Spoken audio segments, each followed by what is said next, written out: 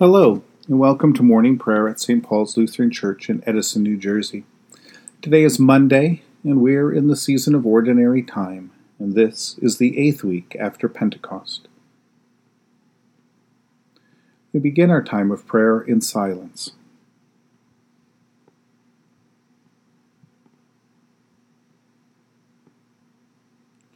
In the name of the Father, and of the Son, and of the Holy Spirit. Amen. O Lord, open my lips, and my mouth shall proclaim your praise. Glory to the Father, and to the Son, and to the Holy Spirit, as it was in the beginning, is now, and will be forever. Amen. Alleluia. Visit us with your salvation, and sustain us with your gracious Spirit. O come, let us worship and praise. Come, let us sing to the Lord. Let us shout for joy to the rock of our salvation. Let us come before God's presence with thanksgiving, and raise a loud shout to the Lord with psalms. For you, Lord, are a great God, and a great ruler above all gods. Come, let us sing to the Lord. Let us shout for joy to the rock of our salvation.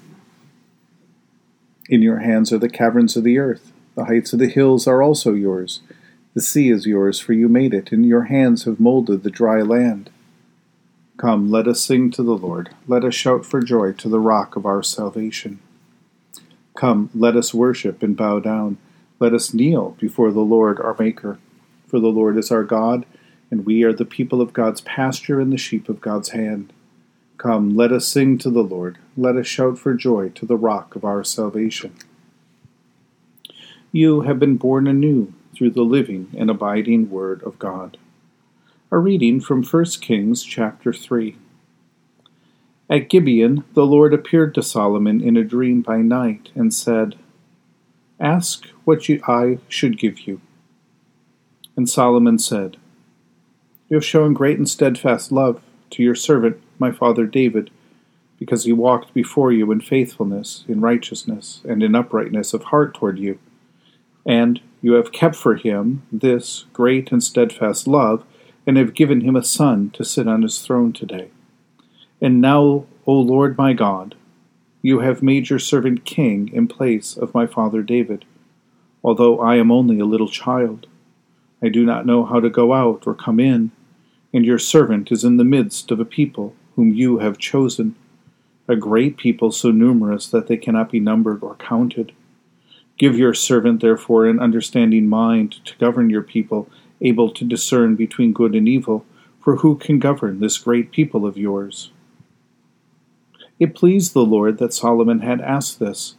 God said to him, Because you have asked this, and have not asked for yourself long life or riches, or for the life of your enemies, but have asked for yourself understanding to discern what is right, I now do according to your word.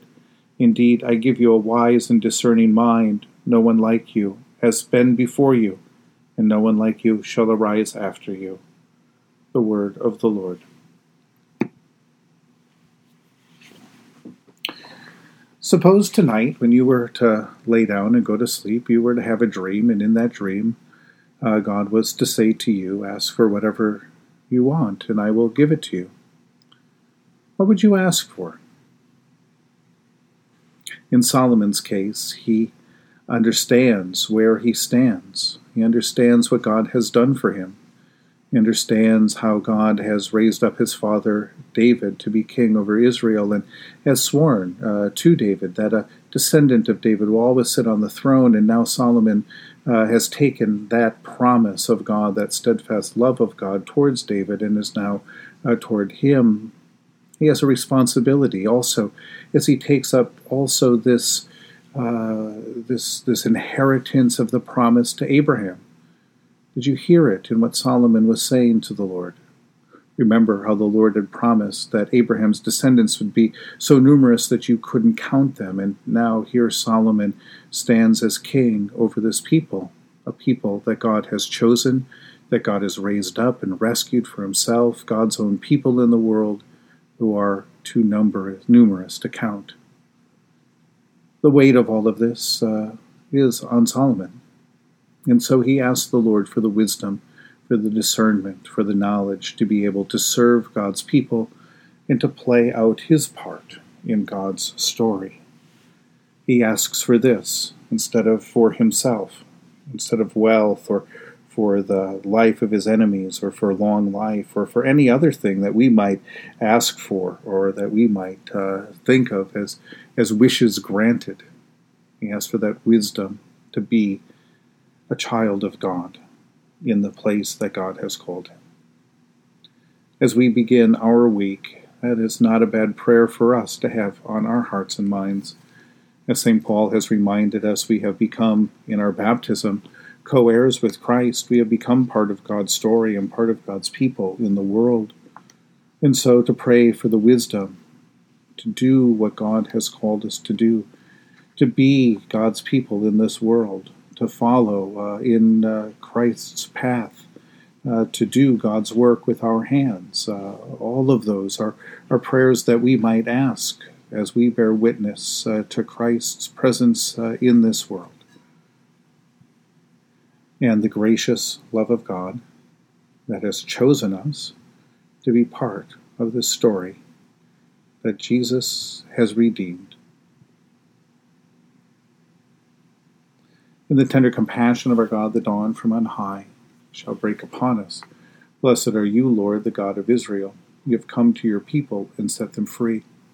You have raised up for us a mighty Savior, born of the house of your servant David. In the tender compassion of our God, the dawn from on high shall break upon us. Through your holy prophets you promised of old to save us from our enemies, from the hands of all who hate us, to show mercy to our forebears and to remember your holy covenant. This was the oath you swore to our father Abraham, to set us free from the hands of our enemies, free to worship you without fear, holy and righteous before you all the days of our life. In the tender compassion of our God, the dawn from on high shall break upon us. And you, child, shall be called the prophet of the Most High, for you will go before the Lord to prepare the way, to give God's people the knowledge of salvation by the forgiveness of their sins. In the tender compassion of our God, the dawn from on high shall break upon us, to shine on those who dwell in darkness and the shadow of death, and to guide our feet into the way of peace. In the tender compassion of our God, the dawn from on high shall break upon us. The Lord be with you. Let us pray. Mighty God of mercy, we thank you for the resurrection dawn, bringing the glory of our risen Lord, who makes every day new. Especially we thank you for the sustaining goodness of your creation, for the new creation in Christ and all gifts of healing and forgiveness, for the gift of relationship with others, and for the communion of faith in your church. For who else, for what else, are we thankful? Merciful God of might, renew this weary world, heal the hurts of all of your children, and bring about your peace for all in Christ Jesus, the living Lord. Especially we pray for those who govern the nations of the world, for the people in countries ravaged by strife or warfare, for all who work for peace and international harmony, for all who strive to save the earth from carelessness and destruction, for the sick, the mourning, for the Church of Jesus Christ in every land. For who else, for what else do we ask today? We give thanks to you, Heavenly Father, through Jesus Christ, your dear Son, that you have protected us through the night from all harm and danger. We ask that you would also protect us today from sin and all evil, so that our life and our actions may please you. Into your hands we commend ourselves, our bodies, our souls, and all that is ours. Let your holy angels be with us, so that the wicked foe may have no power over us. Lord, remember us in your kingdom and teach us to pray. Our Father, who art in heaven, hallowed be thy name. Thy kingdom come, thy will be done, on earth as it is in heaven. Give us this day our daily bread, and forgive us our trespasses, as we forgive those who trespass against us. And lead us not into temptation, but deliver us from evil. For thine is the kingdom and the power and the glory forever and ever. Amen. Let us bless the Lord. Thanks be to God. May the Holy Spirit fill you with new life and abundant joy. And Almighty God, Father, Son, and Holy Spirit, bless and preserve you now and forever. Amen.